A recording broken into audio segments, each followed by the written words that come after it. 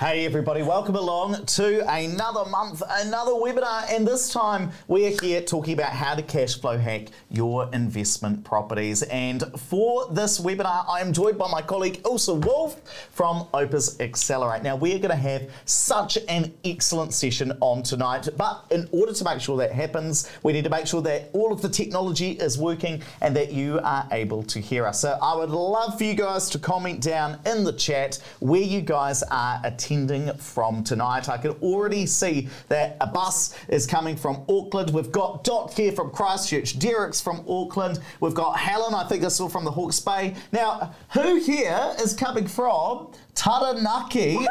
I want to see where it is. I want to see. Is it my dad? No, it's Hayden from Taranaki. Now that makes us really excited because both Ilse and I originally come from Taranaki. She from the north, up in New Plymouth. I come from South Taranaki in Hawera.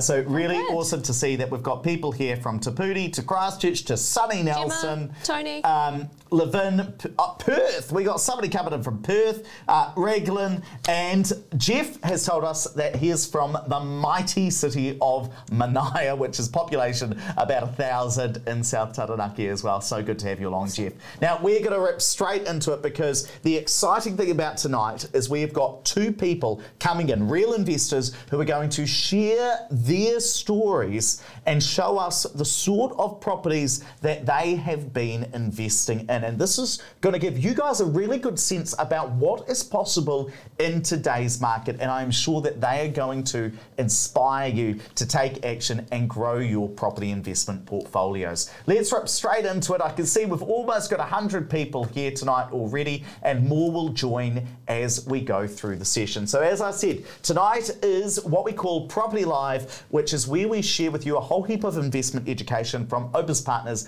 and Opes Accelerate. Today is all about how do you get the bank to say yes to your next investment property? Now, here's what you're going to get tonight. You're going to get the entire webinar for free. That includes the recording. Any data we share, and there potentially could be a lot of it depending on the questions you ask, you're going to get that for free. And as always, we are going to do a Q&A session at the end of the webinar entirely for free. One thing that I would ask you for is to make sure you set your chat settings to send your messages to everyone. One of the best parts of Property Live, of course, is that you guys are able to chat back and forth throughout the webinar. I'll be in there seeing what you guys are saying, but often what happens is you guys will start answering one another's questions. Now, that works out really, really well if Ilse and I start chatting about some technical sides of property. So make sure that you're sending all of your messages to everybody so that you are able to respond to each other's questions.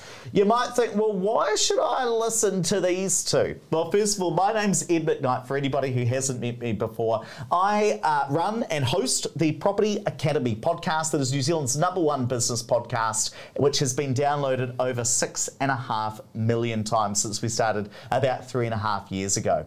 On top of that, our company, Opes Partners, they own Informed Investor magazine. That is the major or main investment magazine in New Zealand. We also own New Zealand Property Investor magazine, and you can see on that cover is featured Ilse Wolfe. I must say as well, Ilse actually hit the cover of that magazine before we bought it. So we didn't buy it and put her on the cover. She got on there herself before we picked up that magazine. And if you have not met Ilse Wolfe, you've got to know who she is. She has been a property investor for over 16 years now, has a $19 million property portfolio focused on the BRRRR strategy. Of course, she writes for New Zealand Property Investor magazine and has completed over 100 renovations if we include everything that she's done for investors at Opes Accelerate. So certainly knows her stuff when it comes to running a renovation.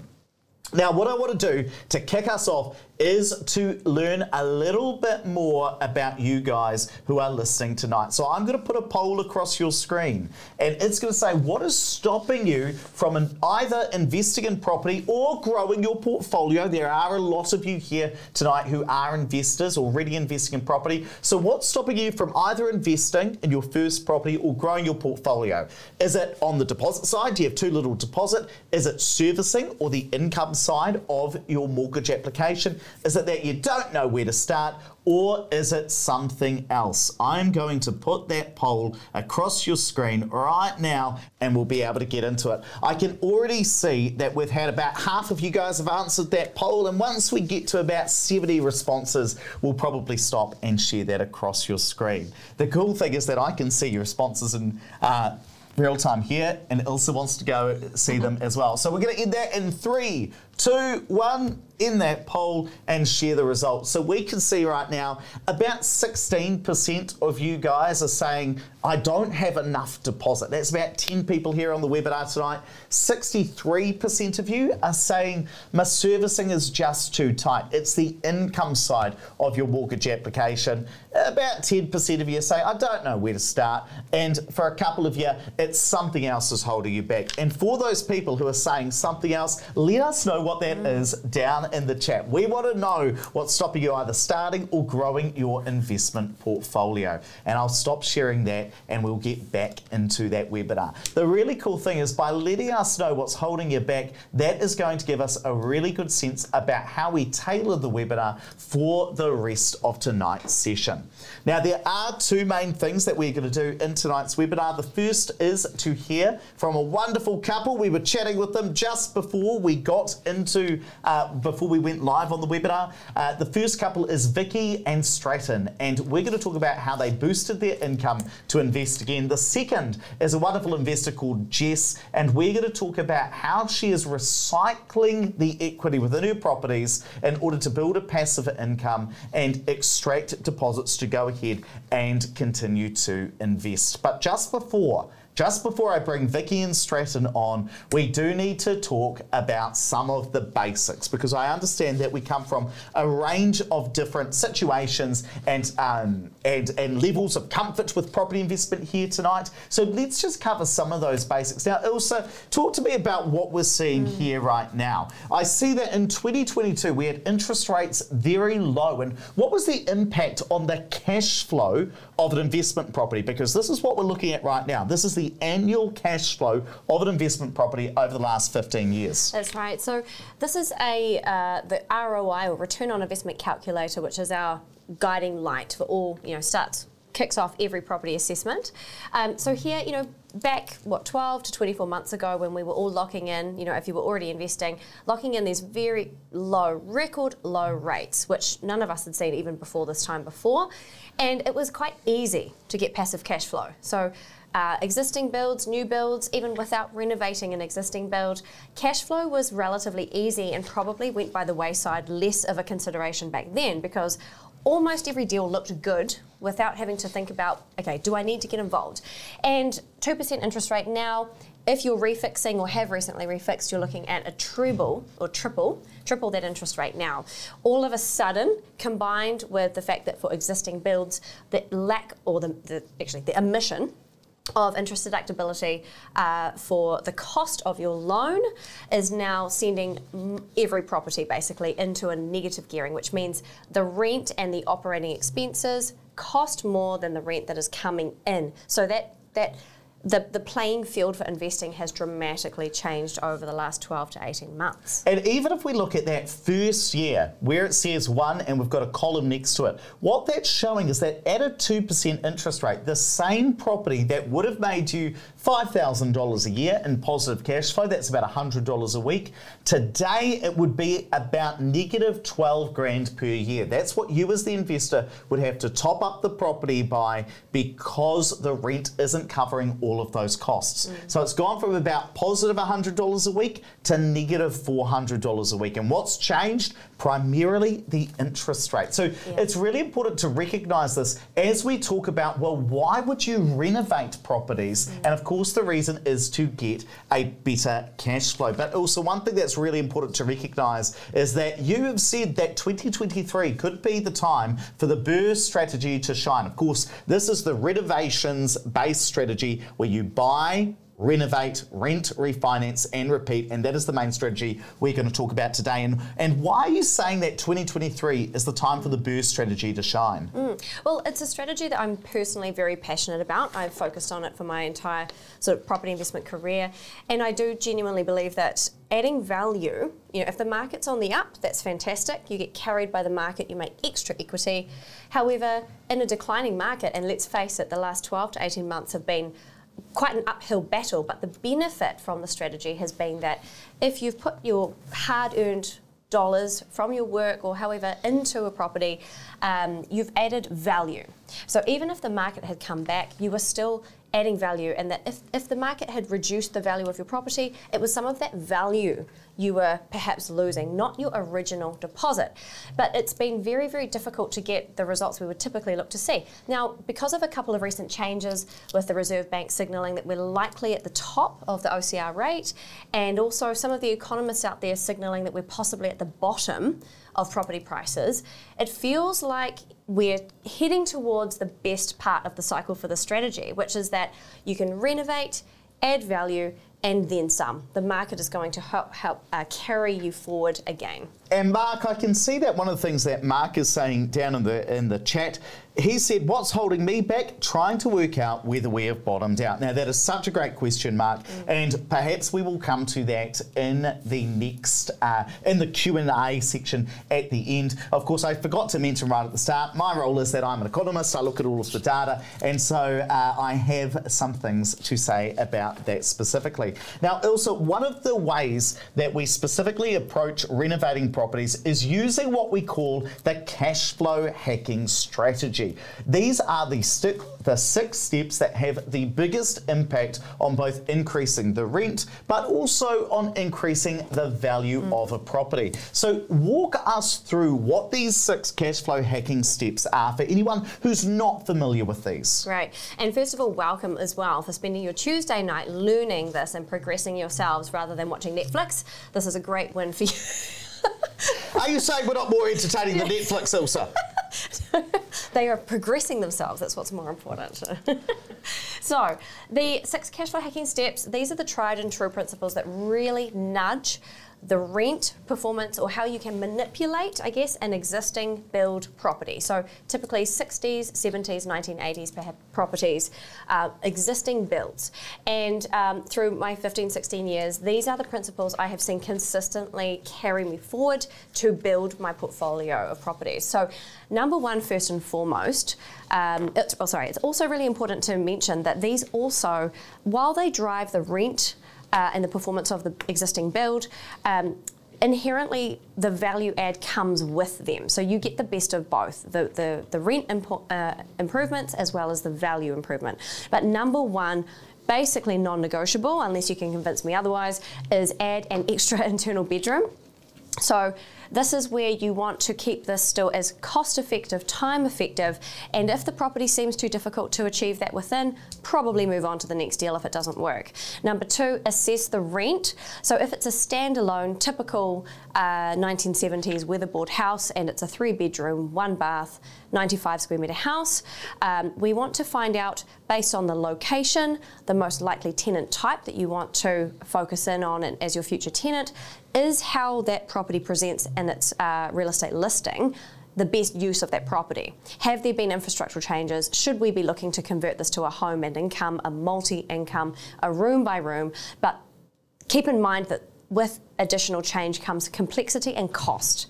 Number three, upgrade kitchens and bathrooms visually, both for the valuer and your future tenants. These are the rooms they will focus on and look at, particularly the women, and think, do these look great or do they look original? Now, Ilse, it's quite a sexist comment saying that us men are not interested in what the bathrooms and kitchens look like.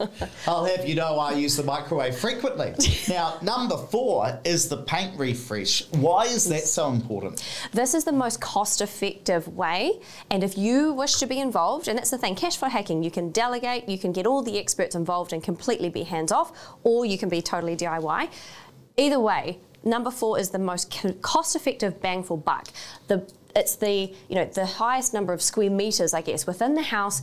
A fresh coat of paint goes a long way to adding value for your registered valuation at the end, but also to appeal to your future tenants. If they walk into a house for the viewing and it feels like a brand new house, like it's fresh for them, that will fare really, really well.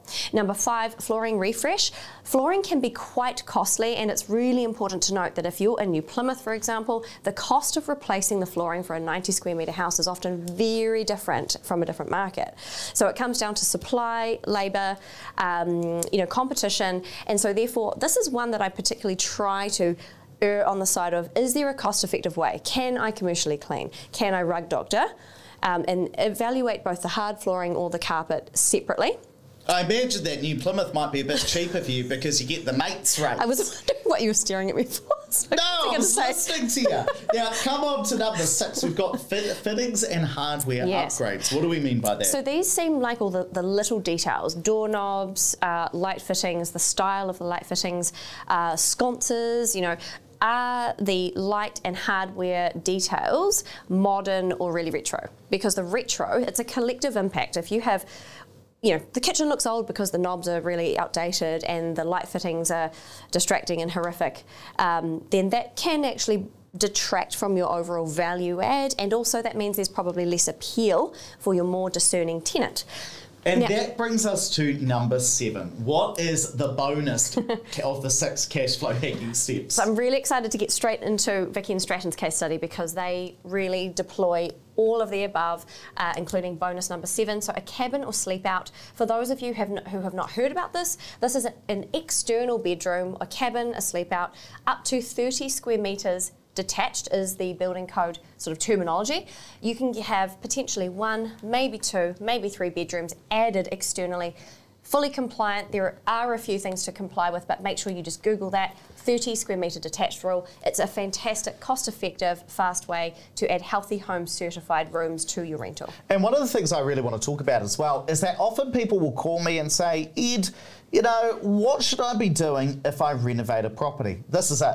These are the 6 or 7 steps that you guys can use in order to improve both the rentability and the value of that property. And one thing that I do want to say as well is that there are some things that cash flow hacking is not. For instance, cash flow hacking is not land development. That's where you purchase a massive block of land, you carve it up into different sections, get it all consented, and perhaps sell it on to other developers or build yourself. And it's usually not suitable for new builds. I would say 99.9% of the time. I think there was one case study we ever did where it was suitable for a new build, but generally speaking, this will not be suitable for a new build property. We tend to target properties built somewhere between the 60s and the 90s, sometimes a little bit older, sometimes a little bit newer. But what it is it is a fast, cost and time effective way to renovate a property with minimal red tape or consents required. That's what we're trying to target, because if we do it fast, if we do a renovation fast, we can get that property rented out really quickly so that we aren't personally paying a whole heap of mortgage payments without having a tenant giving us rent. That's the most important thing. Yeah, what I would say though is with the land development aspect, that is definitely the second, cash flow hacking, getting the rent return higher up on the existing build. The land development aspect is, however, a very important benefit of an existing build rental, because if that's your second bite at the cherry or a second step in your future where you can subdivide or develop that land, maybe it's not even subdivide, but possibly put a second dwelling in the backyard, it gives you multiple exit strategies later down the track. So it's still very important, but for the purposes of buying to cash flow hack, we focus on the build itself. Okay, well, let's come to our 2 investor case studies, and we are about to talk to Vicky and Stratton. But just before I get them to turn on their cameras and have a bit of a chit-chat with them, what I first want to do is just introduce them. These guys both work in the public sector. They've got a family of 4, and what they really wanted was a higher income to build their portfolio, because, of course, passive income equals a better lifestyle. And the thing that I really admire about these guys is they were ready to muck in, especially with their kids as well. So what I'm going to do now is stop sharing the screen, and we're going to bring those on. Vicky and Stratton, turn on your camera, turn on your mic, let's have a chit chat. We want to talk to you guys. Hi. Hello. Now, first of all, I do want to say thank you guys so much for coming along. As I was saying before we went on to air, it is such a beautiful thing that people are willing to share their stories about investing in property, and I really appreciate you guys being with us today. Thank you. Yeah, no, thanks for having us. Yeah, all good. Happy to do it. Thank you. So, really, this is a great opportunity for other, viewers listening to sort of understand how, basically your story. So, first of all, maybe tell us a little bit about, why property investment is important to you, or how you decided it was important and what role it would play. I mean, you're both working, you have kids, very well-behaved kids that read beautifully when they're in the office situation. Yeah. I'm not sure I'm going to have to explain that one, but completely. But so when did you start investing first of all, and then at what point did you decide you wanted to really kick it up a notch to build your portfolio more actively? I suppose it was, you could say we maybe accidentally fell into it because we had a 2-bedroom unit that we used to live in, and we decided to. We've always been kind of believers that you pay off debt, so we got stuck into that mortgage and paid it down aggressively, not knowing that it was actually a correct step to take at the time. So when we bought a new house that we wanted to move into, we had the opportunity of keeping the 2-bedroom unit. So that was inadvertently our first investment property. So we managed to keep a hold of that, didn't we? Yeah. Yeah. So that's kind of what happened then. I suppose what kept us going was a friend. Yeah. Well, I was going to say a friend of ours actually passed us the Rich Dad Poor Dad book, and the very famous book, and I read that, and we listened to the audio actually, and then we kind of thought, well. And then I suppose the COVID time hit, property values went up, and then suddenly we saw this 2-bedroom unit grow, and we're just like, wow, is this what it's all about? So we thought, oh, well, let's look into this a bit more. So that's when our financial education journey really started. So we paid for some courses, read free articles. Opes Partners has been a big part of our financial education with podcasts, the articles online, and we did some paid courses as well. But yeah, it was very much about educating us. Yeah, and taking steps to get ourselves into the best position. So that kind of what got us into more property investment, really. And it's interesting because I'm pretty sure one of the very first calls when we met, I'm fairly sure you were in the 2-bedroom unit. This is what great landlords they are. Their tenants in this original 2-bedroom unit had gone on holiday overseas.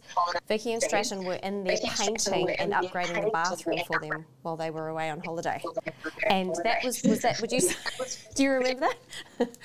Yeah, it was a funny phone call. We're like, we don't have time to talk to Ilse, I've got painting to do. Yeah.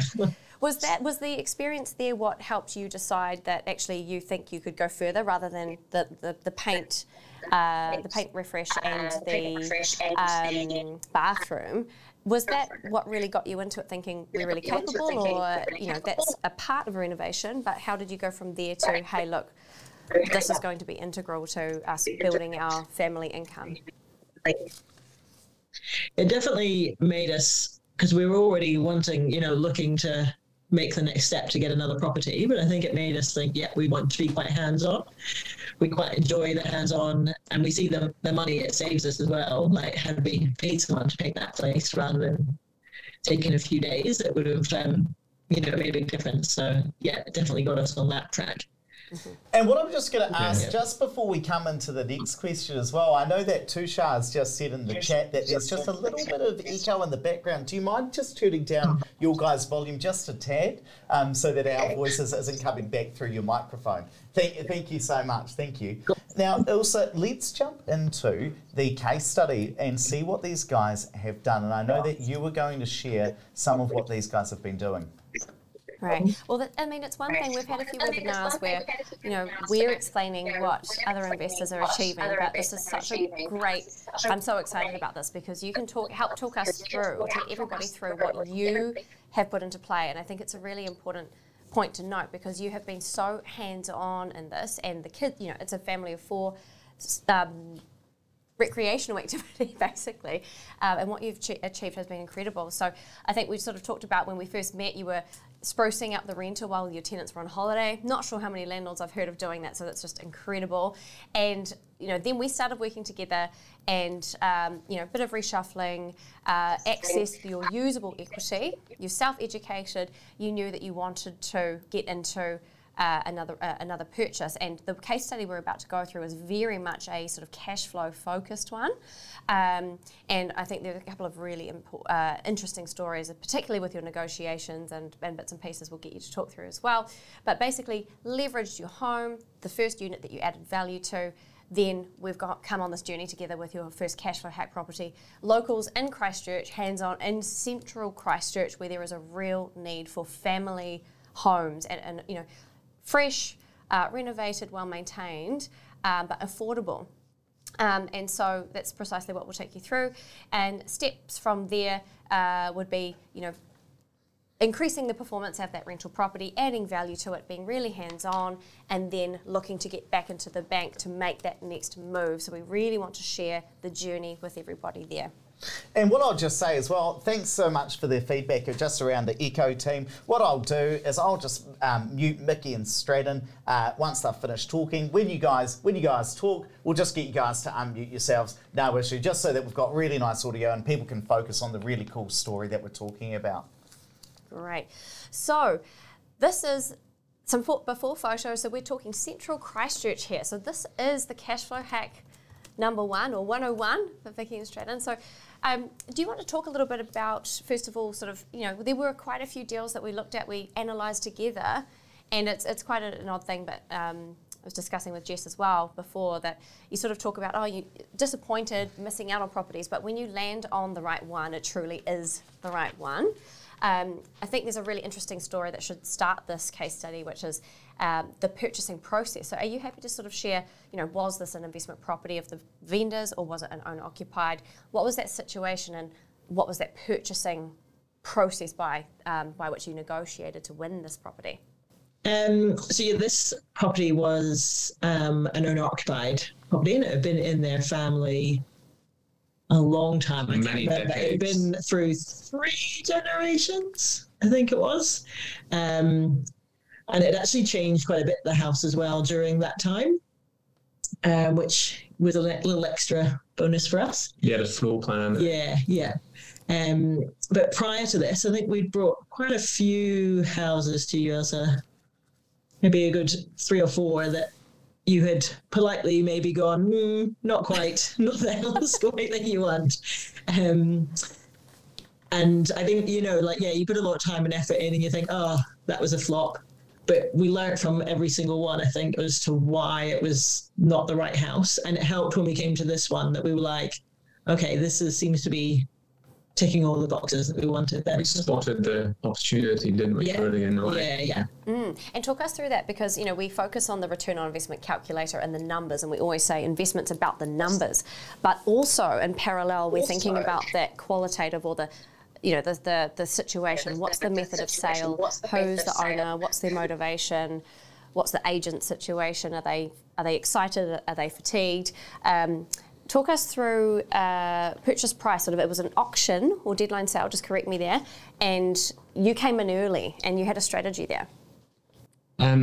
So we basically saw this come out to market week 1 and we were quick to check it out, and essentially it was for auction.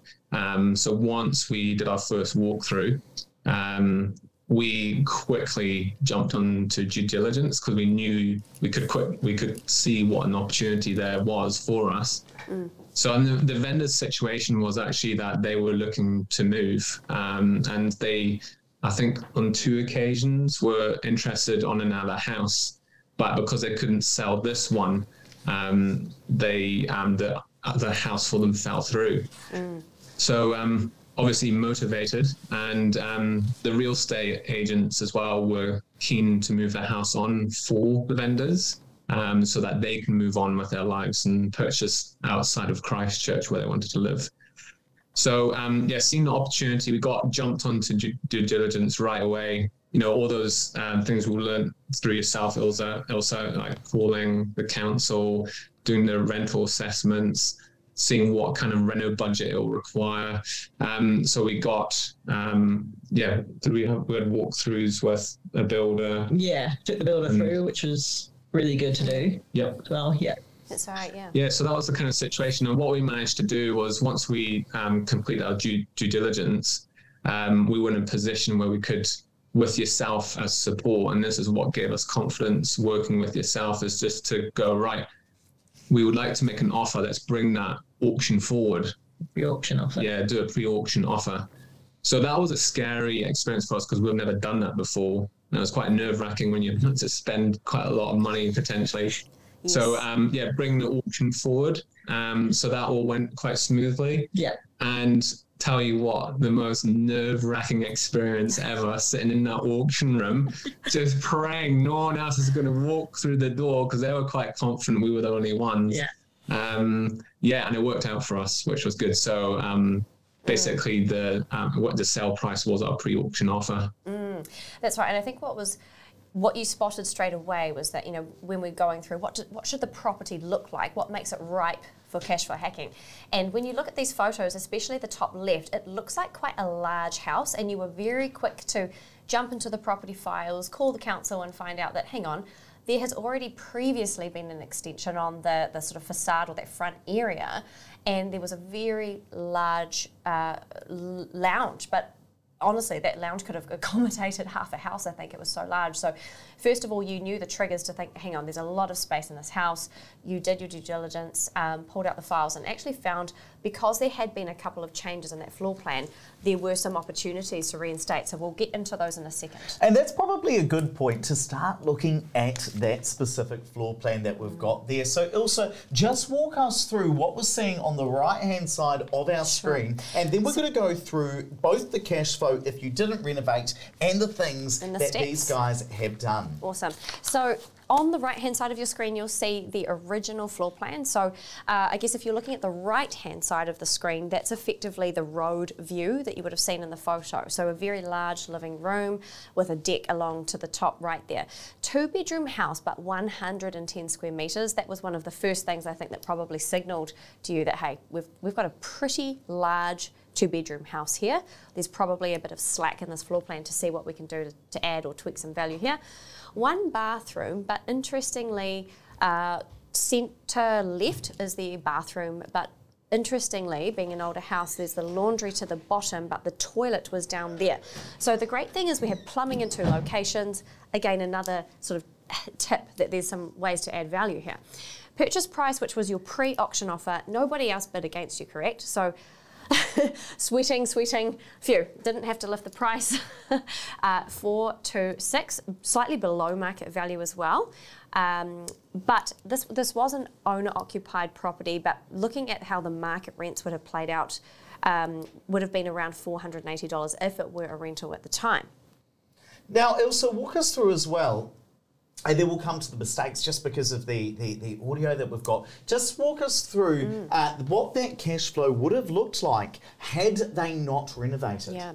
So the market value of this property was several thousand more, but tapping into that motivated vendor situation and giving them an out was actually a way that they came in below market. So Vicky and Stratton did really well on the purchase price.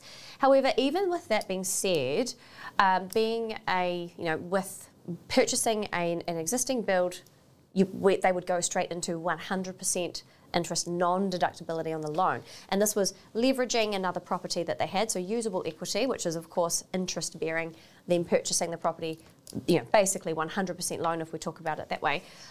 This is what the cash flow would look like if it were at $480 per week. So this is a negative cash flow. So the brackets mean that Vicky and Stratton would be topping up on top of receiving rent of $480 a week. They would be topping up about $15,000 on top in year 1. So that works out to be about $290 per week. Now, Ilse, take us through some of the things that they've done, and just when you want to talk to Vicky and Stratton, we'll get them to unmute to get that extra detail there. Okay, great. So let's run through the cash flow hacking principle so you can see visually what they did. This was a really interesting one. This is such a good learning here, because not only did they add one internal bedroom, but you would have seen before in the previous slides that the layout was quite unusual. Through their very detailed due diligence, they found that the house had already changed a couple of times, and what they identified were the two internal rooms to add. There was an office and a dining room. Dining rooms are quite common for bedroom conversions, although this one, the layout was actually quite different. Once they started getting into the work, they actually uncovered, I mean, they knew in the paperwork there was an original layout, but once they pulled off some of the old jibs, they found the original door frames. So this was a matter of reinstating some of the original. So here, when you look at the photos above, which is before, this is the old office, just bridging on 6 square metres, which is an adult-sized bedroom. Where you see that small window at the top, that would not allow this room to comply as a bedroom. So for a habitable bedroom, the window needs to be 10% of the floor size, and at least half of that, or 50% of that window needs to open. So there was this whole process. They've cleverly found another window that complies so that this bedroom can be repurposed into a bedroom. And there was also sort of a funny wardrobe that if they needed to get an extra half metre space, they could have sort of moved that to make it work. The other bedroom was a dining room, and interestingly, where they ended up reinstating the door was in fact the original door. So they kind of got this extra fourth bedroom as a bonus. Is there anything you want to add to that?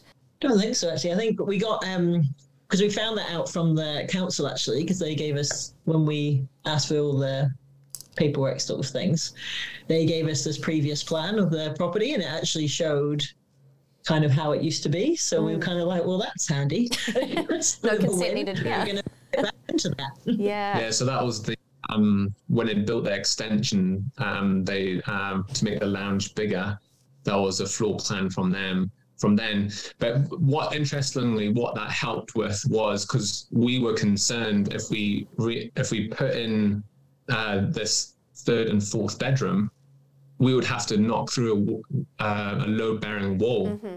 So suddenly you're thinking, extra costs, you can't maybe afford that. But yeah, so through getting working with the council and getting that floor plan, suddenly you saw where the original doors were, and that meant we were able to direct the builder and say, hey, can you just check this for us? And sure enough, there was door frames already in there. So there's no concerns about load-bearing walls. It was good. Aim to add one internal bedroom, but in this case, you literally doubled the number of internal bedrooms. You had not one, but two. But wait, there's more. So number 2 of the cash flow hacking principles, assess the rent. This was very much in terms of your intention was to look for a strong cash flow deal, correct? So although we might think about, should we split this house into 2? Should we go multi-room or room by room? Very much here the driver was, let's get this turned over, let's muck in, bring the kids in, we'll do what we can to keep the reno cost down as much as possible and move into the next one. So in this case, Vicky and Stratton really optimised the square metres, 110 square from 2 to 4 bedrooms, as you've seen, phenomenal, and kept as a single income rental. And then walk us through as well also the upgrade to the kitchens and the bathrooms. Yeah. So this was great. So I mentioned before they had plumbing in 2 areas. The toilet was originally separate but part of the laundry area. Now these are all after photos. What's really interesting to note is the top left photo is the original bathroom. They saved many dollars by not having to refresh this. This was actually how the house presented itself, minus the toilet. So there were a lot of laughs here, because we were sort of talking about the fact that, hey, we could easily turn this into a 2 bathroom property. There's a laundry with a toilet. The original bathroom, which is very modern, lacks a toilet. There was no toilet. So normally you want 850 to 900 mils of width to comfortably add in a toilet. And with a lot of market research, they actually found that quite perfectly a second toilet could be popped into the original bathroom, and that's where all the plumbing was. So with very little effort and a confirmation of a building consent exemption, the laundry was converted to the right-hand photo. That's a shower was added in, and the main bathroom had its toilet added in. So all of a sudden, 2 bathrooms, and in the bottom there with the kitchen, Those cabinets are original, or how they were purchased. The bench was upgraded. You'll see there's a gap there. That's where the washing machine is moved. You can move a laundry into the kitchen, with a building consent exemption. It does not require building consent. So with the dishwasher there, it was a perfect place to house the washing machine, which meant the second bathroom could eventuate. And I think all that needed to happen actually was a slight reshuffle or rejig of the cabinets, fresh bench top, and a tile splashback. And then walk us through the paint refresh. Now, I had given Vicky and Stratton a lot of pep talk about how hard this job would be. There were many different wallpapers, and we said, okay, pull the kids in. This will be the best cost-effective job you can have them do rather than the professional. The wallpaper stripping is mind-numbingly difficult, and what actually eventuated was, I think it took you all of 5 minutes and just blew all my theory out of the water, right? The kids took it off. They had it all done within an hour. So it was actually a very clean, easy job. Replaster, repaint. It looks $1 million after that. Now the flooring, they were also able, there were some cost savings here. They were able to keep the flooring. The carpet was quite new. So they really saved $4,000 or $5,000 here given the size of that living area. Now up top is the lounge, but here for the photos, I just wanted to show what they were able to also keep. That bottom photo for the after, that is in fact the old dining room come bedroom. Given it has an external access, it's quite good to just keep the flooring as it were. And then they matched very cleverly in the laundry, which became the second bathroom, a similar type of vinyl. So the carpet they were able to maintain and give it a good clean, and then the hard flooring, there was a bit of patching, but otherwise very consistent and fresh. And walk us through, just lastly, the second to last, or last technically, element of the cash flow hacking process. We've got fittings and hardware upgrades. Yes. So Vicky and Stratton largely took care of this. It was quite modern, as I say. There had been progressional sort of upgrades on this house, but one thing that was really peculiar that we all sort of had a giggle about was the inside those walls of the deck. There were these like solid railway sleepers, these huge, I don't know, cast iron or something that were all sort of sticking out. So you've done a phenomenal job of just sort of seamlessly painting or staining the area just to kind of make things look good there. And just tell us, with the insulation, who ended up, I remember there were talks about, okay, we'll do this, the kids will do that. What actually happened with the insulation? Because I know when you do apply it, it can save quite a lot of money there too. That ended up, Stratton went under the house and then decided you weren't so keen on doing that job. I pulled this old foil down that was attached to the bearers, ready to insulate the bottom of the house. And then realised I had a bit of a back injury as well around that time. So, we actually paid for someone to come and do the insulation. Delegate. You might be, the underfloor insulation. Are you thinking of maybe the other Christchurch investors that got their kids to do the insulation under the house? They did. I remember we had some chat about it, but I did recall that there was a bit of a detour there. No, but in terms of healthy home upgrades, those were all made compliant as well. Obviously, second bathroom, so extractor fan there as well. And now this was a really interesting one because can you just talk us through actually, Vicky and Stratton, because here to really get honestly quite a record rent for the suburban central Christchurch, there are 5 or 6 rules to comply with that 30 square metre detached rule.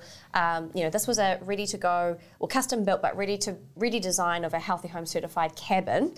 Now, this is about a 21 square metre 2-room cabin, but based on having to comply with height and distance from house and boundary, it didn't quite fit. So you actually did work with the supplier to tweak the dimensions. Do you want to just talk us through that?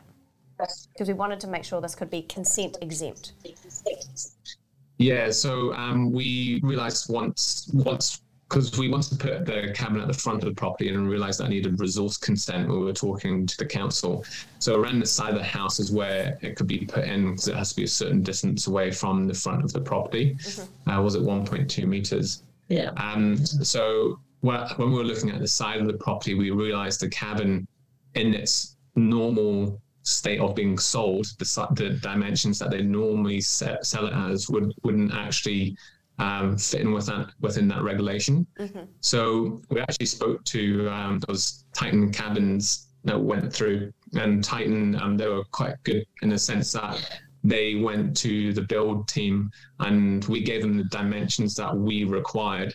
So they actually, what they did with it is they shrunk it, made it longer, and made it skinnier. So so that meant it was able to fit in that space and be exempt, which was awesome.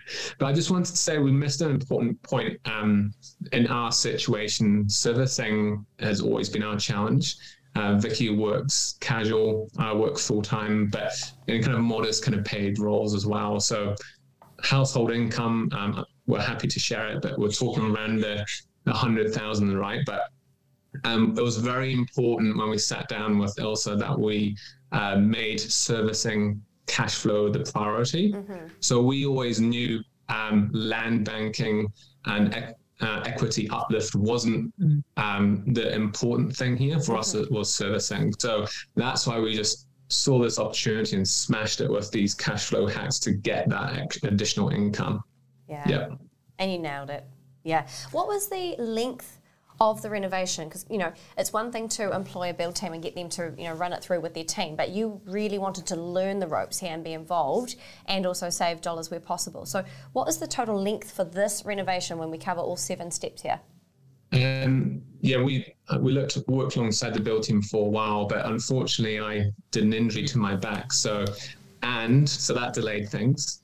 And we had family visit from the UK and we hadn't seen them since pre-COVID. So it delayed things, but altogether it was not too bad. It was 12 weeks, around 12 weeks that we managed to get all that done. To triple the number of bedrooms. Yeah, everything going perfectly. We would have maybe done it in 9 or 10, maybe. Yeah. But we had some great friends that came and helped us out when I was lying on the couch at home feeling sorry for myself. And Ilse, let's run into what the afters looked like, because I know that we're getting close to the 8 p.m. mark. Sure, and that's the thing. When you say, 12 weeks, that is incredibly fast. I mean, you've trebled the number of bedrooms, you doubled the number of bathrooms, let's not forget that, and also you cleverly navigated a lot of council conversations with the build team to make sure that everything here was consent exempt. So you know there was a lot to unpack here, and you did have a lot of things going on. So these are some of my favourite photos, at least. I can think if you look at the central bottom photo, you can see they've also added into here. So within that spend, they've also gone above and beyond with sprucing up the deck, exterior paint, also looking at getting the same colour for the cabin, the custom cabin. So really they've cohesively brought what was a primary colour fest into a really gorgeous rental property at a record rent for the area. And on top of that, which we haven't discussed, but if you flick to the next one, Ed, rent of $790 in the suburb was quite impressive.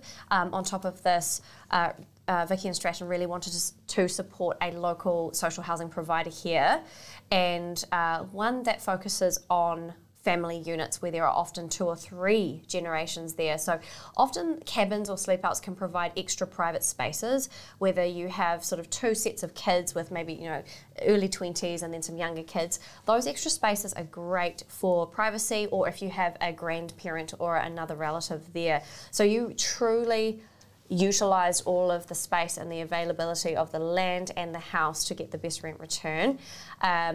And I know that also required a bit of navigation, because getting so much change to a property and having a vision and getting a future tenant to understand what you're doing, you really took them on that journey. So including the 2-bedroom cabin and all of the renovation costs and the exterior paint, a total investment of $526,000. And one thing I want to talk about, Ilse, is clearly the cash flow side as well. So we said initially that had they rented it out at that point, it would have been a $290 top-up per week, and I believe negatively geared by about $14,000. Now, if we just cash flow hacked it and didn't rent it out to a local community housing provider, what would that cash flow have looked like? Would have been improved by about a third, and that was definitely an interesting, one of the options. And with all of our investors, you never know what's going to happen with government changes or policies. So it's always prudent to look at the baseline numbers. So this is what they were guided by. Vicky and Stratton very aware of this, and we always want to make sure that regardless of different policy changes, the the worst case scenario is covered. So worst case scenario after the renovation, 215 top up.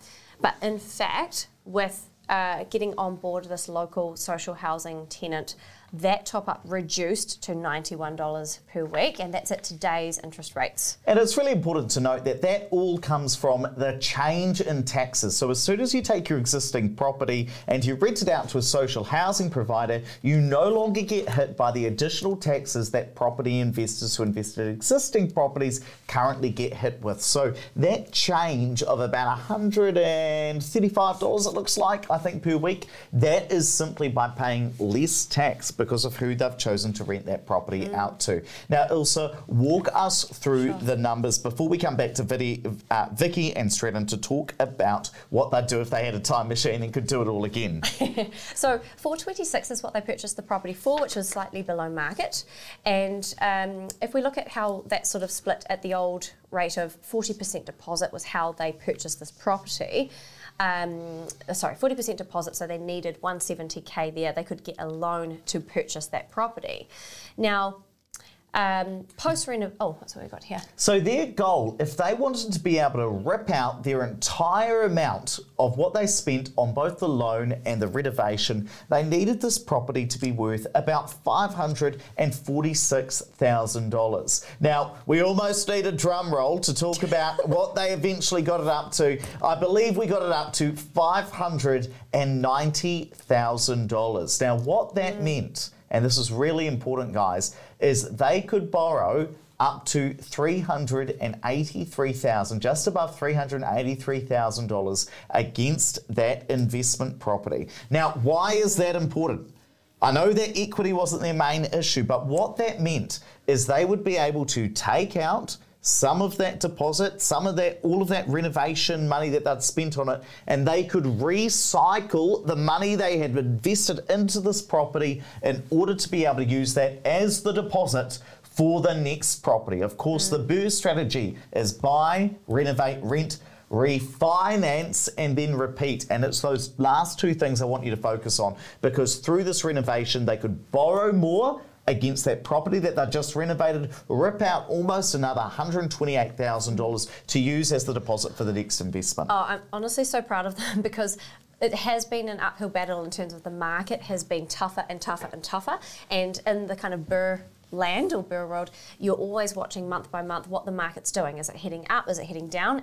And I think, you know, over 12 weeks, like you say, 12 weeks of renovation in a declining market, to have had a registered valuation of 590. I remember receiving that email from you and how excited you were.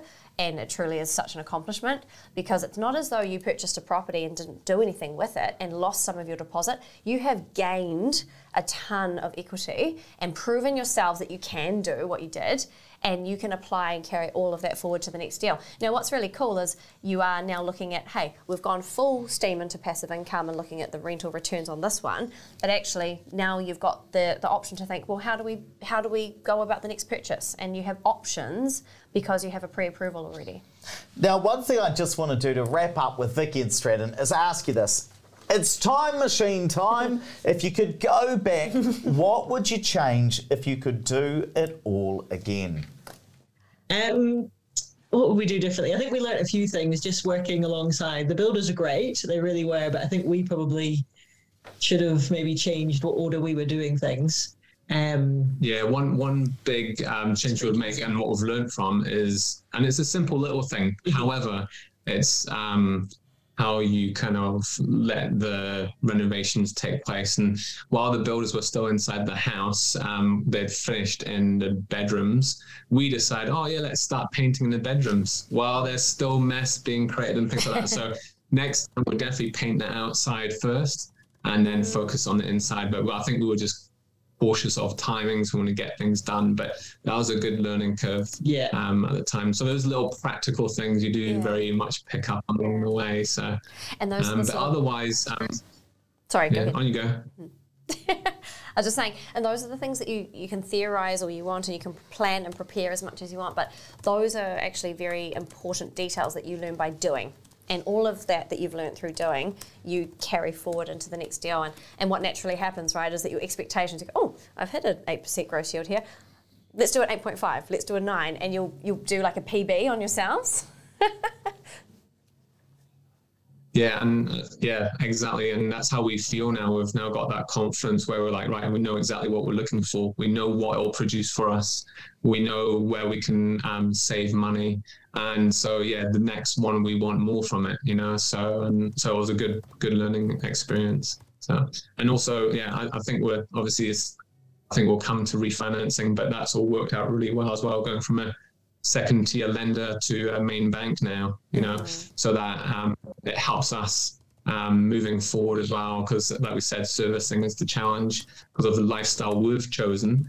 So going from a second tier lender to a main bank has suddenly helped us as well with getting the next property also. So because if I understand correctly, it was a second tier lender through the course of the purchase of this property, financing, and now, so what could have been, a 9% interest rate, dropping back to a 6.5-ish. Is that right? Yeah, thank you very much so. So, yeah, it does very much helps. And, looking at that graph now where we're still a bit negatively geared, which is based on other interest rates, and we're now actually neutral, which is amazing. So, yeah, in this market, it's great. Is a win in itself. Fantastic. Hey, we're going to say thank you so much for being with us. We really appreciate it, guys. We'll let you turn off your camera now, and we're just so grateful that you are here with us. Well done. Well done. You've done it all. We have got one more person that we're going to talk to tonight, and I see we've got some questions from Matt. We've got some questions as well from Rebecca. We'll come back to those in the Q&A section. But we are now going to hear from an investor named Jess. And just before we bring her on tonight, what I want to talk about is just introduce her a little bit so you get to know her. So, Jess, we started talking, maybe 8-9 months ago. And at the time, Jess and her husband, they already owned a standalone property. A single investment property they had in Auckland, which is where they lived originally. So, through this process, over the time that Jess and I have been working together, she was originally living with her family of 4 in Auckland, and over that time have moved to Dunedin, which is where this case study is, which is a great one to share. Now, at the time, Jess and her family, they had a single income property in Stonefields, out in Auckland, slightly east Auckland, returning about $800 per week. And she said, look, we have big business aspirations. They had a lot of change going on, very busy, have twins, very time constrained, but really have these big aspirations, and they have a lot of experience within the family, and they knew that they wanted to build a property portfolio, but they equally knew, in contrast to Vicky and Stratton, that they needed to have the ability to be hands-off. And when we got talking, I said, look, that's great, you've got this property here.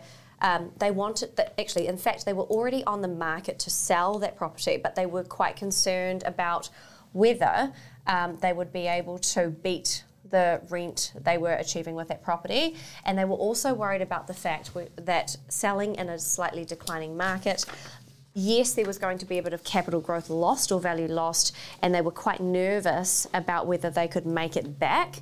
So those were some of the thoughts that they had as we started working together. And for them, they really wanted to prove to themselves that they could have higher performing rentals so that they would be able to move into the next deal. Also, because they had some growing business interests, Jess was very, very attuned to making sure whatever they bought going forward was going to give them the ability to extract all of that deposit into a next deal. Cool. So, Jess, I want to bring you on. Unmute yourself, and we're going to have a wee chit-chat. Hello, Ed. How are you? Oh, we're so good, Jess. Welcome along to the show. And the best thing is, from the sounds of things, it doesn't sound like we've got any echo, which is great, so we don't have to mute and unmute. So let's start off, Jess, with what your goals were. I see that you had a Stonefields property in Auckland. That's right, Ed. So I guess, like Stratton and Vicky, I did the classic, which, is a rule one that you would probably say don't do in property investment, and had a property that we lived in, paid a lot of debt down, wanted to move on, realised that we could now afford 2 properties and decided to rent that one out. And at the time, we had bought the property that we moved into had a granny flat attached. So in our mind, we thought, we've got this one property in Stonefields, we've got this granny flat attached to our house, our 2 tenants pay off our interest bills. That's pretty good going. We're just in charge of the capital, and we thought that was good. But as the market changed, interest deductibility was removed, and we started looking, at our steps forward. And I started educating myself, and have a lot of thanks to the Property Academy podcast as well. We realised that, I think, Ed, you often talk about if you have an asset type, would you spend that money again? And I started looking at that Stonefields property that we thought we'd done really well because we had 2 properties in Auckland and they were, paying their own interest bills. We looked at that and we thought we wouldn't buy that property again. It's a very poor investment. So that's when we started looking at, what do we do next? I got to admit, honestly, Jess, it means so much to me when somebody says, hey, I actually listened to you and it actually meant something. And let's talk a little bit about that property. It's a beautiful looking property, value about 1.5 million, renting out for $800 a week. And we can see it's right next to the big Mount Wellington there up in Auckland.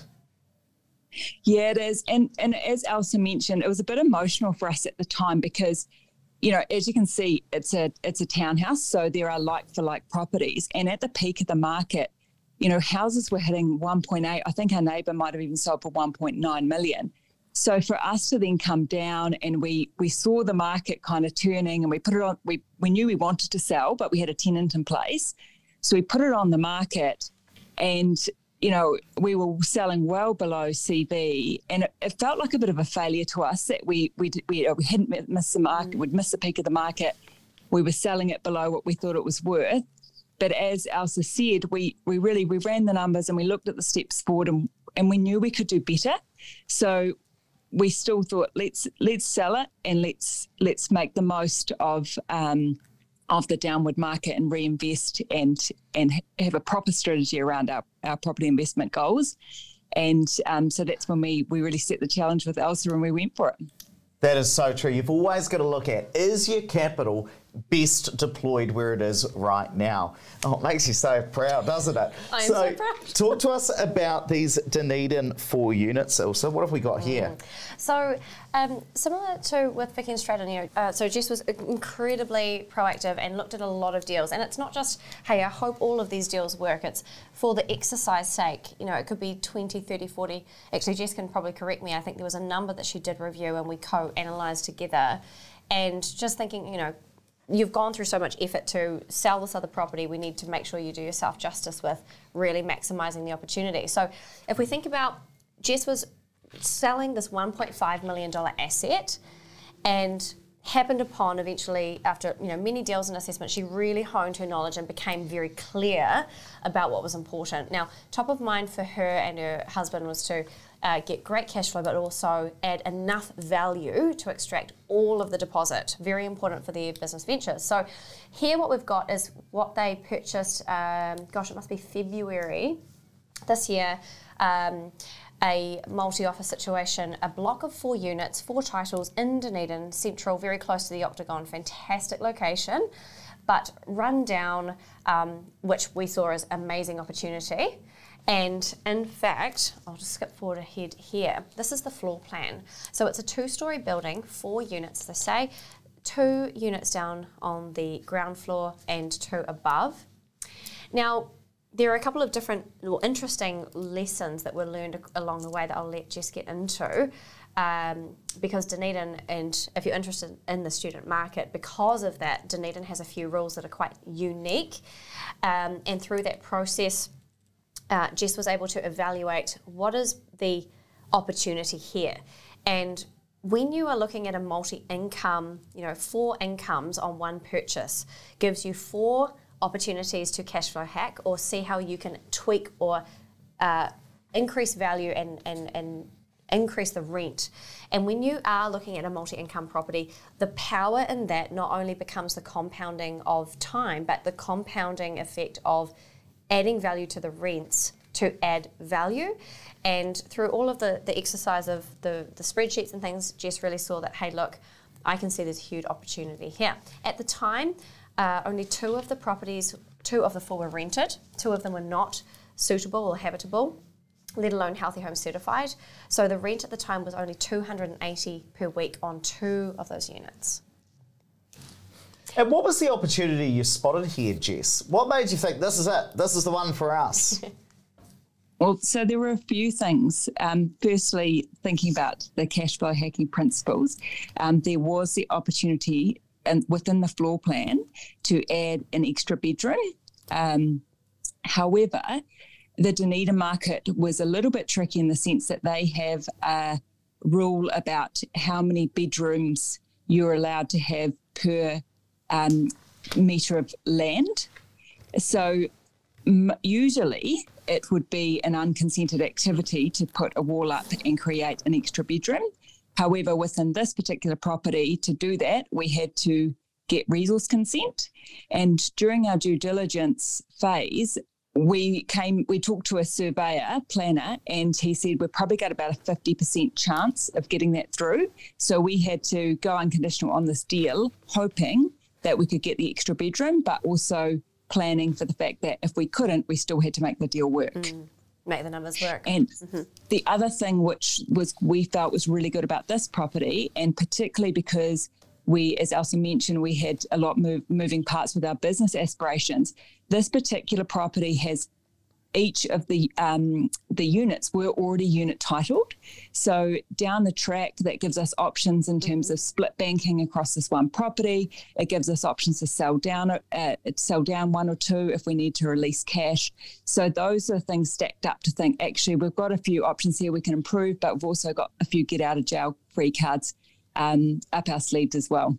That's probably a really nice point to start talking more about the return on investment if there wasn't a cash flow hack. So also walk us through. I see an $852 top up per week if not cash flow hacked. That's the thing. I think if you're a viewer who has followed anything that Ed and Andrew have said, just buying an existing build property and not fully cash flow hacking or fully renovating to bring up the standard and improve the rent. This is a massive top up. Like, I've never let an investor buy this sort of top up. So this is a massive top up that not every investor could afford. So this is the scenario if they had not found an opportunity to massively change the circumstance of that property. So if we run through these principles here, this was, looking at that floor plan that we had there, because of the land restriction that Jess mentioned, basically the rule for Dunedin is that you can have 1 bedroom per 45 square metres of land. So this was 4 times 2 bedroom units. Based on that formula, 3 of those 4 units were able to have a 3rd bedroom added. So what you'll see as an end result is that rather than spend time and money and holding costs trying to fight for that final 4th unit, it made absolute sense even without that for this deal to go ahead. So 3 of the 4 units were able to have an internal bedroom added. Now, the kitchen was a very large space, very forgiving space, and the dining can easily be propped into that. And even with the wall, so if you look at the bottom photo, the wall on the right-hand side is a new wall that segments off the new 3rd bedroom. There's already a lot of space for this. So this was a very logical way to update the floor plan. Now here, looking at assessing the rent, it's already multi-income, just very dated, needed healthy homes upgrades, needed a bit of love and care and a bit of some great aesthetics to sort of prop it up. So what Jess decided to do here was really, look, let's take the wins, let's move with the 3, based on increasing the income and looking at supporting, again, a social housing provider, which is very much a personal choice. They knew that based on the numbers and what they wanted to achieve, this was going to make the deal work for them. Number 3, upgrading kitchens and bathrooms. They were very much original, as you can see in the photos above. So full kitchen replacements, all provided and managed through the local team. Actually, that's one thing we haven't really talked about, is that Jess is so busy with her family that this was very much briefing, delegating and entrusting with the local power team to execute this. And they consulted, of course, on all the key details. However, once the renovation scope was decided, I think, Jess, you said you went to site 4 times, which when I think about a return on the number of visits was incredible at the end of the day. But if you look at the bathrooms to the right-hand side, the build team really took care of helping Jess work out how to retrofit some quite unusual spaces given that it's an existing build. So that bottom right photo is the showers in these places are huge compared to what we would normally see. Quite often we're fitting these 900 rounded showers in. These units all have 1500mm showers, so really well spec'd, engineered stone-top kitchens, custom kitchens, really, really well upgraded. Walking through the paint refresh, this was an interesting one as well, because in both of these case studies tonight, both the interior paints were completed. This was more of a cost-effective, over-the-wall paper, no issues there, still looked really, really fresh. On top of that, Jess worked with the council to work out how to, Jess, I'll get you to talk a bit more about that, but through reinforcing and upgrading the balustrades for the access, as well as creating more privacy for each of the downstairs units, it did add value, but it also was what the council, I think, requested. Is that right? Yes, that's correct. So, because of what Elsa said, that adding the extra rooms went below what the council had as their sort of normal, straightforward approval process, there were a few conditions that we had to meet, and that is creating a number of, some private outdoor spaces within the units. And one of the good things about these units is that all of them have 2 entrances, which is not actually typical for this type of block, and that meant that this was possible. So, all 4 units have their own private outdoor spaces now, which is great. And there's actually 2 accesses to the block. You have an easement down the back, so they're truly independent units, which I guess would add value as well. And so number 5, flooring refresh. A lot of the flooring did need to be upgraded. So retained one unit where the carpet was very modern, but otherwise very much upgraded to make it all fresh with everything else. Fittings and hardware. It was extremely dated. So hardware, really labelling, making sure 4 units were clear as independent tenancies, and new letterboxes, as you can see. Laundry tubs, really bringing this up to a modern standard was just really putting all effort in to increase the rent return, but also add value, which is the other motivation.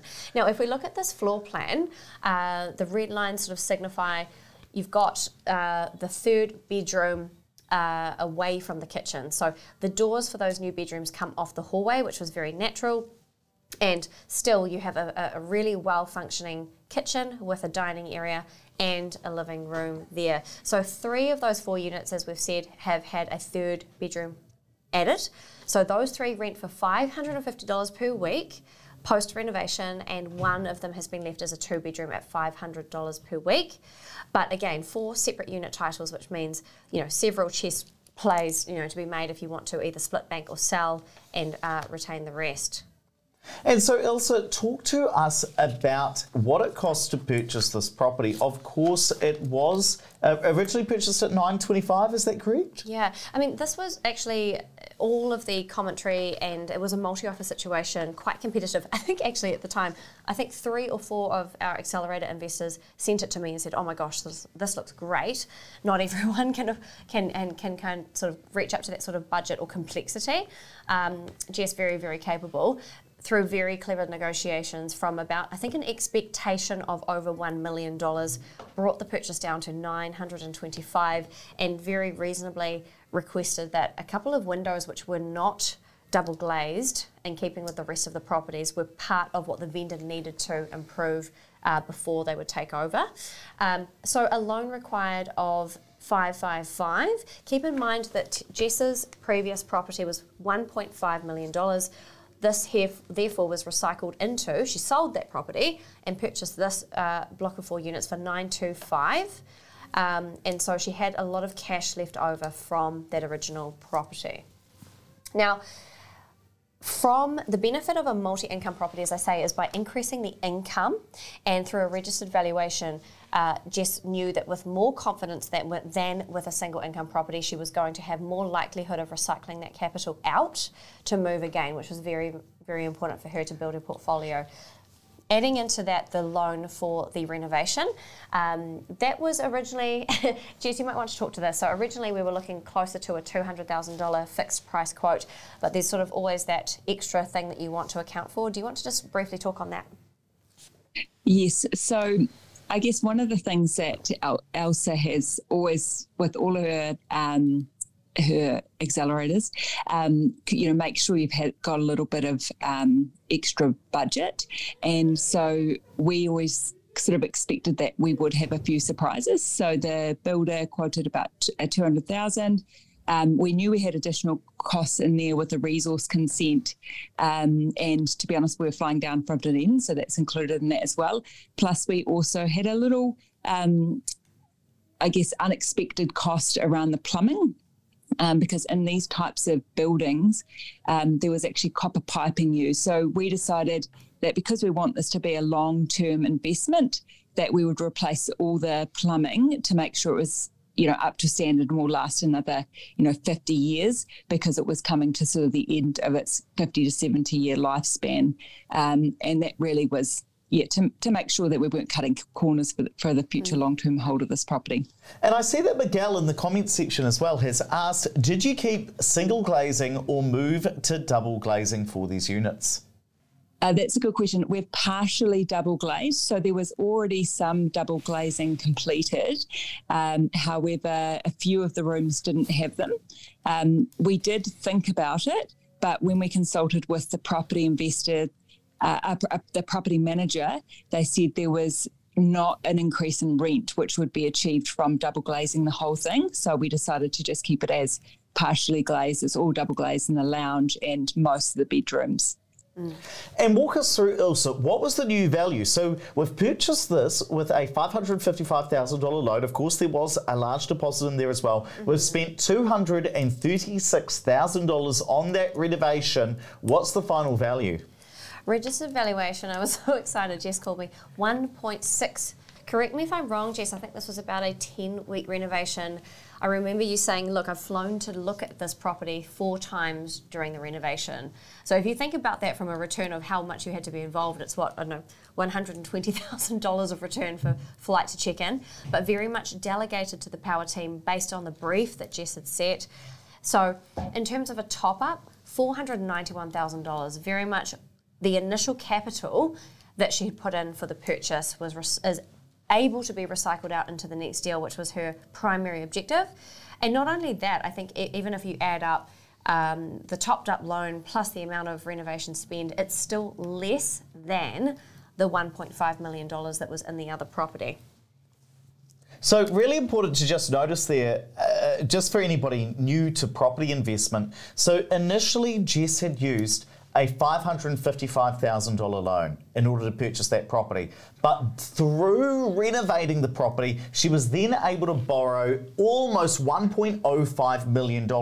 So compared to that original loan, she was able to borrow almost an extra $500,000 against that property for future deposits. So that's going to cover all of her renovation costs and free up an extra $500,000 to put towards the next property. One thing we should also point out is through the timeline of this project, it's so fresh that when Jess bought this property, the deposit required was 40%.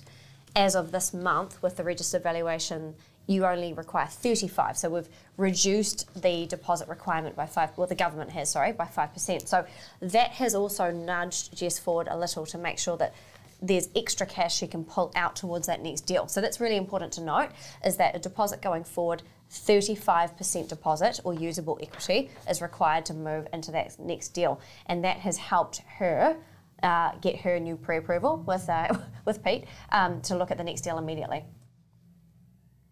So 4 units here, cash flow hacked. The 3 times 3 beds plus the 1 2-bedroom unit, a total rent of $2,150. Now keep in mind there's a couple $100,000 there of, from that original property that's still unused, but that's almost a trebling or triple income, 2 or 3 months of involvement, analysing deals, finding a great way to add value to a property, the result has been almost a tripling effect of the rent from there. What Jess also researched through the time of that renovation period, and she did manage to come across a social housing provider that she wanted to support in Dunedin. And so this property, as a result, because of the interest deductibility that comes with that, this property, even at current rates, is already passing back to her post-tax income of $269 per week. So it's a positively geared property in an environment where we just don't see that usually. And what I want to come to is just to identify that we've gone from $800 per week with that original property in Stonefields to over $2,000 per week. That is a 2.7 times of that rental income. And it is just quite amazing. Now, what I want to ask Jess is the time machine question. It is time machine time. If you could go back, what would you change about this renovation process, if anything? Oh, thanks, Ed. I think it's a really good question, and it's difficult to answer because I think my husband and I have talked about it quite a lot. You learn so many lessons, and sometimes when you feel like you've made a mistake, it kind of makes you learn even more. And I think if I look right back to having the Stonefields property and our decision to hold on to that property when it potentially wasn't the best investment. And I'll use another one of your quotes here, Ed. You said on one of the podcasts, play to win, not play not to lose. And that's something that we've really held tight to us in the sense that, we sold that Stonefields property, we sold it under this, under what the government valuation was at the time. But actually to worry less about that, paper money you think you're losing and think about the opportunity cost of what you could be gaining. And so I think that's one really important lesson that I would really promote people to really think about when they're looking at their property strategy. I also think one thing that's been really important within this property, but also when I look at other properties that I've analysed and I wanted to push play on and Elsa kind of held me back on or didn't work out for various reasons, is the best and the fastest way to gain equity is to buy equity. So you have to buy well. And so hold to those numbers. And I always got really emotionally attached to every property that I did research on. And so I wanted to buy all of them. I walk down the street and I want to buy property. But actually to think about, you've got to buy under value, because if you don't, it's a lot harder to build equity. So starting off with that first point of buying well, and then also knowing about how you're going to build that equity on the other side is just a really important lesson to grasp and make sure when you're making those decisions that you know those numbers on the way in and so you know what you're going to get on the way out. That's such fantastic advice. We really appreciate that, Jess. Thank you for being here with us and thank you for sharing your story. One of the most important things that I thought recently about both you and also Vicky and Stratton sharing their stories is that here in New Zealand, sometimes it is a wee bit tough that we don't like to share our personal stories, especially when it comes to money, because it's not what we used to here in New Zealand. But the most beautiful thing is that if we get real people who are out there investing in property to share their stories, we can all learn something from them. And so I know that there will be some of you sitting there tonight who look at Vicky and Stratton or hear from Jess and think, you know what? If they can do it, maybe I can too. And that is the real power of people being here and sharing their stories tonight. Now, look, if you're here, you're all inspired about wanting to invest in property, I do want to give you the opportunity to take that next step and just talk a little bit about some of the coaching that Ilse does at Opes Accelerate, just in case you want to take that to the next step.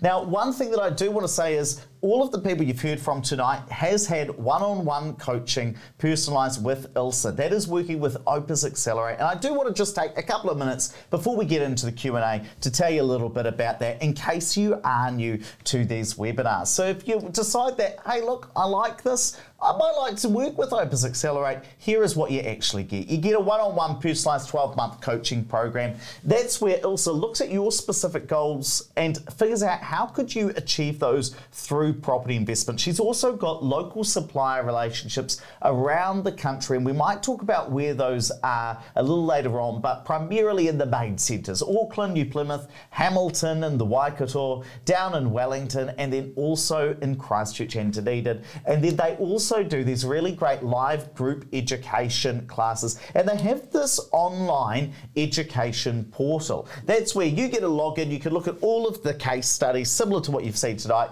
There are on-demand modules with everything you need to learn in order to cash flow hack successfully.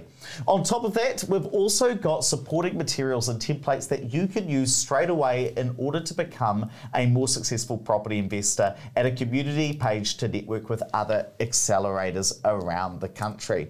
Now, there is a cost to this. It's $20,000 plus GST. It is a high cost. The reason is because there's a lot of value in there. So if you are interested, it does start off from $20K plus GST. Now, I just want to be really clear, this is not the right fit for everybody. It's a high cost, high investment, but also high returning program. But if there's a voice in your head saying, I want to get rich quick, or I want to flip property, or I want to be hands off, or if this is too much money for me to invest in a program, then sweet, no trouble at all. There may be other things out there. We still want to help you through the Opes group, and there are different ways we can help you. But this specific program that we're talking about tonight through Opes Accelerate, hey, it's just not the right fit for you, but we do want to help you out, perhaps through Catalyst Financial, perhaps through our insurance or accounting services, but this specific one, the renovations coaching, probably not going to be the right fit for you. Now, I won't chew your ear off about that tonight, but what I do want to put across your screen now is one final poll that says, look, are you interested in a 30-minute Zoom call with Ilse just to talk about the program, see what's involved, see what you get? Now, if you're keen, click the top one. We'll give you a buzz to talk about that tomorrow and book in that 30-minute session. If it's not the right fit for you, no worries. Just click the bottom one. We won't give you a call, won't book in that session. And again, it's just there for you so you can make that decision about what the right next step for you is. And I know so many of you here tonight will already be Opes accelerators and on that journey as well, but I'll give you that opportunity now. Now, one last thing, Ilse, just as we're getting into the next step, is if you want to keep learning, then all you have to do is follow Opes Accelerate on Instagram. They're at Opes Accelerate. Right, let's come to some of the Q&As. I know we've got some questions here, and we are going to start asking them. And let me just... There's a ton of questions there. There are quite a number. We're going to start with the ones that I've prepared earlier. The first one, Ilse, is... how much did Vicky and Stratton spend on the renovations? Yes, so for Vicky and Stratton there, they did DIY. It was sort of a combo of them providing that sweat equity, involving the family, as well as still leveraging the power teams, you know, the builder, plumber, electrician, plasterer, painter in some aspects, as well as purchasing a 2-bedroom cabin. So the total spend on that renovation was $99,000, including that 2-bedroom sleep out. Awesome. A question from anonymous attendee. Do Titan Homes deliver to the North Island too? They do have, so this sleep out that you saw on Vicky and Stratton's case study was through Titan Cabins. So there is an Auckland production and a Dunedin production. Within each island coverage, yeah. Fantastic. Let's come to Derek, who asks, if I wanted to sign up for Opes Accelerate for your program and I want to buy a property outside of where I live, so if I live in Auckland and want to buy a Dunedin, is that okay? Can the team introduce me to the right types of people? 100%. I think 90, I think I said 80, but I think honestly now it's probably 90% of our investors are remotely investing because of that ability to leverage the power teams. I mean, and whether you're in Auckland investing in Dunedin or as other clients we have in Japan, California, Dubai investing in Dunedin, it makes no difference. If you're remote and we have the teams, which we do, we can fully execute from due diligence, on site right through to the renovation execution. I saw another question, which was, how did Vicky and Stratton pay for the renovations? Did they borrow that money against their own home? So separate to the property that we were focusing on, I believe that they did have some cash and some revolving credit, and then in Jess's case, recycling some of that cash from the sale of the Stonefields property. So everyone's situation is completely different. If we were working together, we'd look at how much overall debt is going into a property and what is the return, both in terms of a value add perspective, but also the rent return. Whenever we talk about gross yields with any accelerator case studies, we're always talking about the total debt, whether that's just the purchase price or including the renovation spend, just to keep things consistent. Now, we've also had another question of, when did Vicky and Stratton purchase that property? The purchase was late last year, and the renovation was completed early into this year, whereas Jess's has literally just finished. So they're both relatively recent cases in a declining to flat market. In 2023. And I saw there was an interesting question from Arby. I know we answered it, but let's bring it back up again. Did Jess have to visit that site in person in Dunedin, or did she manage it entirely remotely? Completely remote. Is it Abby? Yeah. Abby. Oh, cool. Hey. So I think through the course of the renovation, Jess mentioned earlier today that she went 4 times through the renovation. Through due diligence, she had our power team go there. So that's the builder, plumber, electrician, any other reports such as third-party builder report, which I think is always very important. Not our builder who's going to do the work, third party who can inspect impartially. Meth checks, everything is separate. We try to get all the experts on site to validate the opportunity before the investor needs to go down. Fantastic. And look, there was one last question that came from Mark earlier on the webinar, which was all about wanting to buy at the bottom of the market. Now, there is a really interesting video that I'm going to be recording actually tomorrow about the latest market data. But you know what? We're just going to show you it tonight. So, David, I think I'm going to take over your screen. David is our producer who makes all of these webinars happen. And what I'm going to do is jump onto the Opes website and show you some of the latest data. So one of the greatest things that we have just released on the Opes Partners website is our data hub. Now, this is where you can see almost all of the data available in New Zealand, everything you would ever need to know as a property investor. And one thing that I really want to show you is actually something that I've just realized is not available in Data Hub because it was released as an article. So I'm going to take you to the articles section instead. If you guys don't know anything about Opes Partners, for anybody new tonight, we release so much content about the New Zealand housing market. And one of the things we do is called Private Property, which is my business partner, Andrew Nichols' weekly newsletter. Now, what I really want to show you is the fact that although house prices are falling in New Zealand, and over the last 3 months they fell by 2.2% around the country, that those falls in house prices aren't evenly distributed around the entire country. So if we look at what happened over the last 3 months, New Plymouth actually increased in value by 1.9%. Dunedin fell by 0.4% and Christchurch down by 0.5% over those last 3 months. But look at Tauranga and Wellington City. Wellington City down by 5.6% over the last 3 months and Tauranga down 3.8%. Now, what I'm trying to show you here is that while we are still experiencing house price declines across New Zealand, not everywhere is declining, and not everywhere is declining at the same rate. And so while we expect that the New Zealand property market is either right at its bottom right now or within 1% or 2%, all different regions around New Zealand will hit the bottom of their property markets at different times. So this is saying to me, Dunedin and Christchurch, they're not falling as quickly. They're probably going to hit the bottom of the market much sooner than the rest of the country. And one other thing that I'll show you actually, and this is again free on our website, we're looking here at how fast did house prices fall over the most recent 3 months, and how does that compare to the 3 months prior? Now, what that allows us to do is say, are house price declines speeding up or are they slowing down? Is the property market getting worse or is it getting better? And what we can see in New Plymouth is that previously, the previous 3 months, we had house prices fall. Now they're starting to increase. What about Dunedin? In the previous 3 months, they fell by 5%. Now, only falling by 0.5%. So things are getting better. Things are slowing down. But what about Wellington City?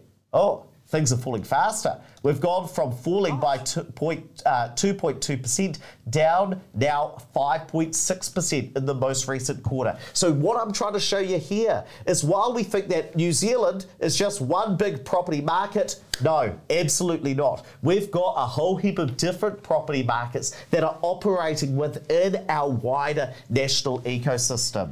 I think what's also really interesting if we think from a value add or cash flow hack perspective, what I've observed with all our accelerator investors is over I would say the last 6 to 8 weeks have been very, very difficult for our buyers to secure deals, because I have really seen that the vendors are, they're not giving away discounts. They're basically, I'm listing at this price and from here that's my bottom dollar. So there has been a bit of a chasm that has eventuated the last month or two and not so many deals being done. However, in the last 2 weeks within the group, I would say 5 or 6 deals have suddenly come to fruition. So that sort of also signals to me there's a flurry of activity.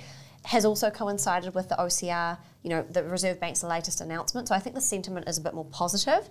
I don't really see how those prices are going to come down based on the sort of void of expectation that I've seen. But it looks like now is a really good time for those expectations to be met, and purchases are happening now.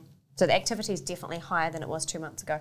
I really like what David just said down in the comments section as well, who said, look at the opportunity that you've got in front of you versus what you, rather than trying to time the market perfectly. I think that's exactly the right sentiment. Look, we're going to wrap it up there, but thank you so much for being here with us at Property Live. In 3 weeks' time, we have another webinar. It'll be me and Andrew here talking all about, I can't remember the topic actually, it's just slipped out of my head, but it'll be something good about property investment. And of course, if you guys have not yet subscribed to the Property Academy podcast, make sure you open up your podcast app and subscribe to that. It's the #1 business podcast in New Zealand, and we release a new show about property investment every single day. Thank you so much for being here with us. Yes, Lovely to see you. See you guys soon.